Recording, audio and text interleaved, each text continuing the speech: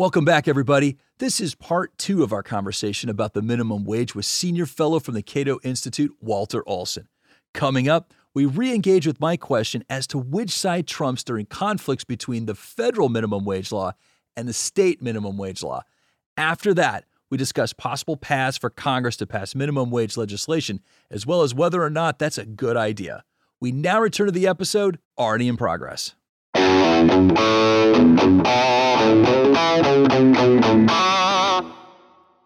I want to get into some of those policy discussions in a little bit, but I want to close things out just a little bit more on sort of the legality side of this. And so, to the degree that there is a discrepancy between the federal minimum wage and the state minimum wage, which one prevails?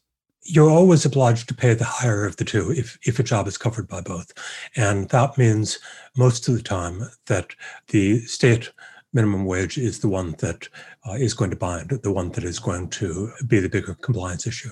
One of the things that I learned in some of the research that I definitely want to come back to and research a little bit more, but this idea of the minimum wage, a bill towards increasing the minimum wage, separate and apart from the COVID relief bill, going through a reconciliation process in Congress. So in theory, they're trying to make this argument that the minimum wage has something to do with the budgetary notions, and because of that, it would go through a reconcile process in Congress. And why that's relevant is that in the COVID bill, which was not a budgetary item per se, the Senate did not have a lot of support for the minimum wage aspect, and we're able to push back because you need 60 votes to push something through the Senate after it passes the House. But under a reconciliation process, you can get by on a simple majority if it's a budgetary item. So how are they making that argument, Walter? How are they trying to bring budgetary considerations into a minimum wage?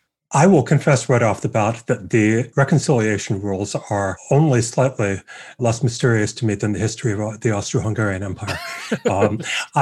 It's a relatively new reason for bills of this high profile to stand or fall. And of course, I do see the logic that budget methods should be reserved, budget methods which submerge the rights of the minority, which otherwise would have the power to draw things out, offer more amendments, filibuster, and the rest of it.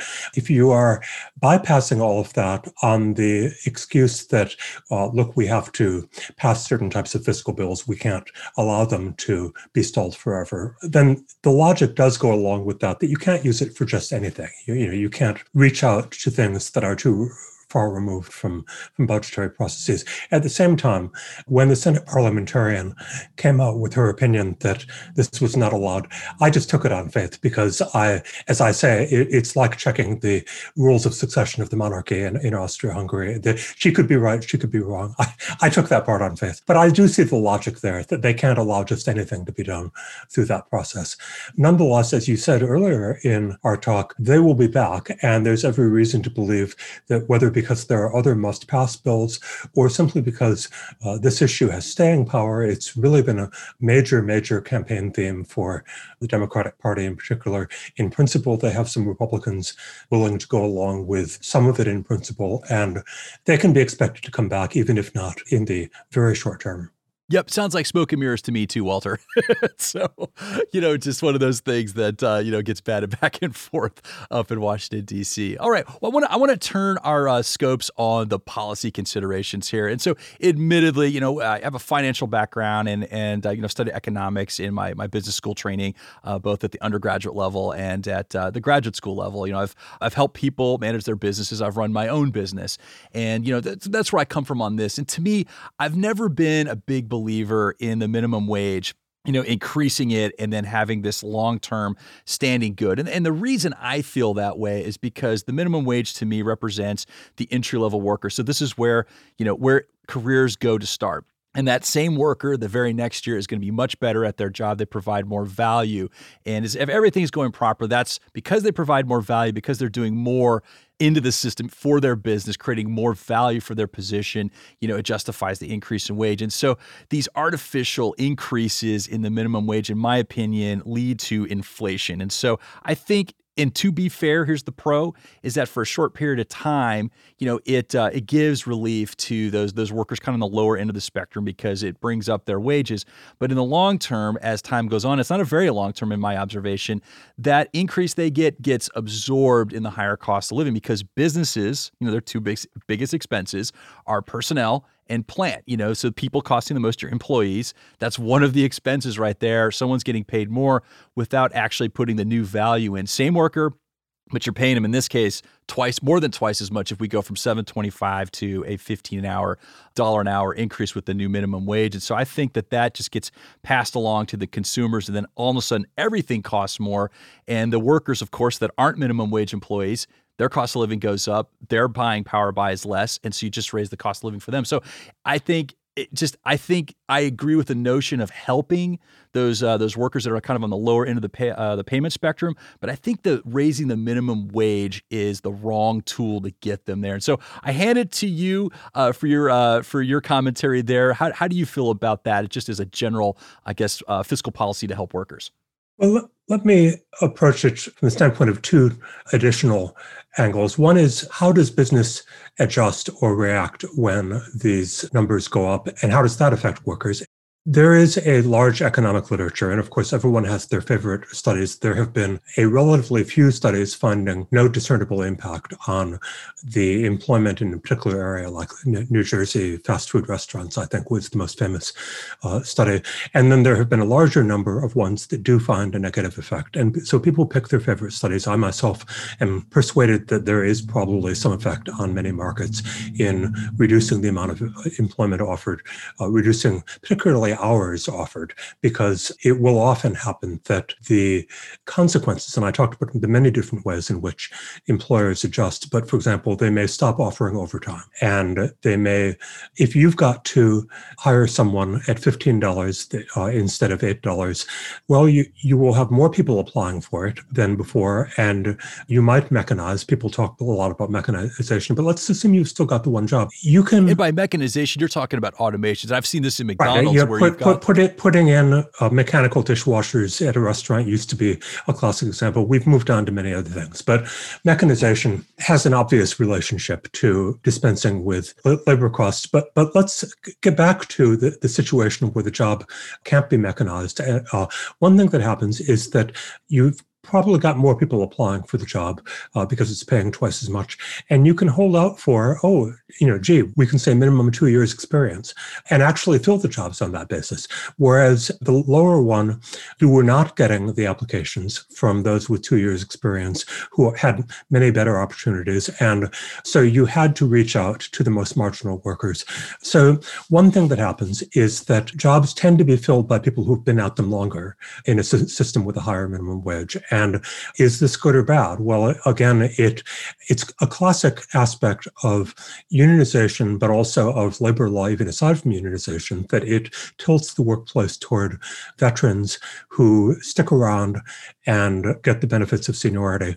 And it becomes harder to be the newcomer getting a first foothold at those places. So one thing that happens is that employers tilt toward people who have experience in the job. Second thing they do is they trim fringe benefits. And this can be something as small as, free meals at restaurants. It can be something as intangible, but I think actually probably the most important single area in which they trim fringe benefits is that studies have found that they will often cut back the amount of on-the-job training for the entry-level jobs. And part of it is, of course, if you're hiring someone with 2 years of experience, you're not going to be giving them as much on-the-job training. But even beyond that, it's more of a sink or swim thing. If it's not easy to refill a job, the manager is more likely to work with you, explain what you're doing wrong, and help you become a worker who is not in danger of being fired. If you can fill up the thing easily with someone who's got 2 years experience, then don't spend the time developing the employees, and you can save on a lot of what managers actually spend their time on. So less managerial input, less human capital development by working with the newest employees. And of course, where there are other fringes to trim, they may not trim health insurance, although in some cases, if they don't have to offer it at all, then it may make the difference between some plan and no plan. It certainly is an obvious place to look for making up if you've got to greatly increase the wage level. What they don't typically do is simply take it out of shareholder wealth. I mean, that's kind of the naive view of redistribution. And this is my second point, which I want to get into, is who gets money redistributed, because it's not nearly as obvious as it may seem. As I say, the naive view is that wages double, shareholders see that amount of money siphoned out of the value of their investment. Shareholders cry for a day and then realize there's nothing they can do about it. That's not the way it works. These are competitive markets, and if they are not adjusting labor costs in various other ways, then they are sometimes adjusting the amount of investment that shareholders are willing to do. If you are turning a profitable business proposition unprofitable, you mentioned that prices can go up. That certainly is a likely result in consumer services and products that depend closely on low-paid labor. Yeah, that's certainly been my observation. Every time I've seen one of these come in, is the prices go up, and then all of a sudden you're back in the same boat. Prices go up, and so shareholders make out okay. The return to capital isn't actually impaired over the long run. Capital winds up getting its percentage either way, and the pressure has to come out somewhere else. Maybe higher prices for consumers, maybe a loss of fringe benefits. But let me probe a little bit further on redistribution, because something you hinted at, the minimum wage is not actually very good at targeting its benefits at the poorest and neediest members of society. And something that most people really refuse to believe the first time you tell them is that most poor people are not at minimum wage jobs, and most people earning minimum wage are not in poor families. And again, it sounds just unbelievable, but when you think about it, large numbers of minimum wage earners are either at the beginning of their careers in households that are well above the poverty level because one or both parents are making money, or else they are sometimes at the other end, they are retirees keeping their foot in the labor market, and they are getting Social Security or something else that keeps them from being poor. So strange but true, most of the wage increases are not going to poor households. Now, you turn around and say, well, where are poor households if they're not all getting minimum wage? Well, the answer is some of them are completely unemployed. Some of them have access to jobs that pay more than the minimum wage, but unfortunately not access to 40 hours of work at them. They might have access to a few hours a week. But the issue is not that the hourly rate is too low as that they are not getting enough hours to pull them out of poverty. Many others are in the informal economy, which is its own set of issues, but of course is not reached, or else it wouldn't be the informal economy, by these issues. So, and then you've got small business people and many others who are not really making a go out of their attempts to sell their products. So that brings us to the question of what would a more targeted and more efficient anti-poverty program look like? Because it probably wouldn't look like the minimum wage. So most of the redistribution going on is not going to the poorest families, and leaves the question of whether there's a better way to address poverty.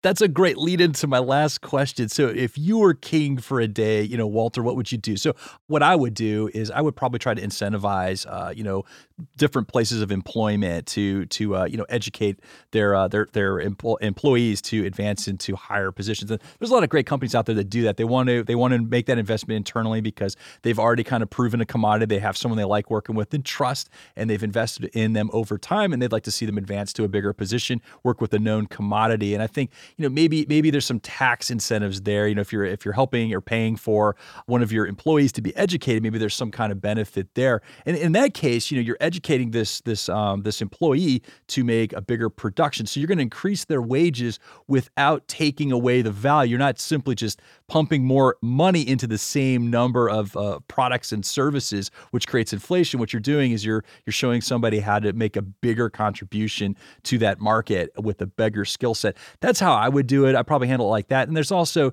there's a lot of free education out there in terms of like, high school, in the country, it's a free high school education. There's a lot of ways to borrow money, to get vocational training, but also to, get college and postgraduate education as well.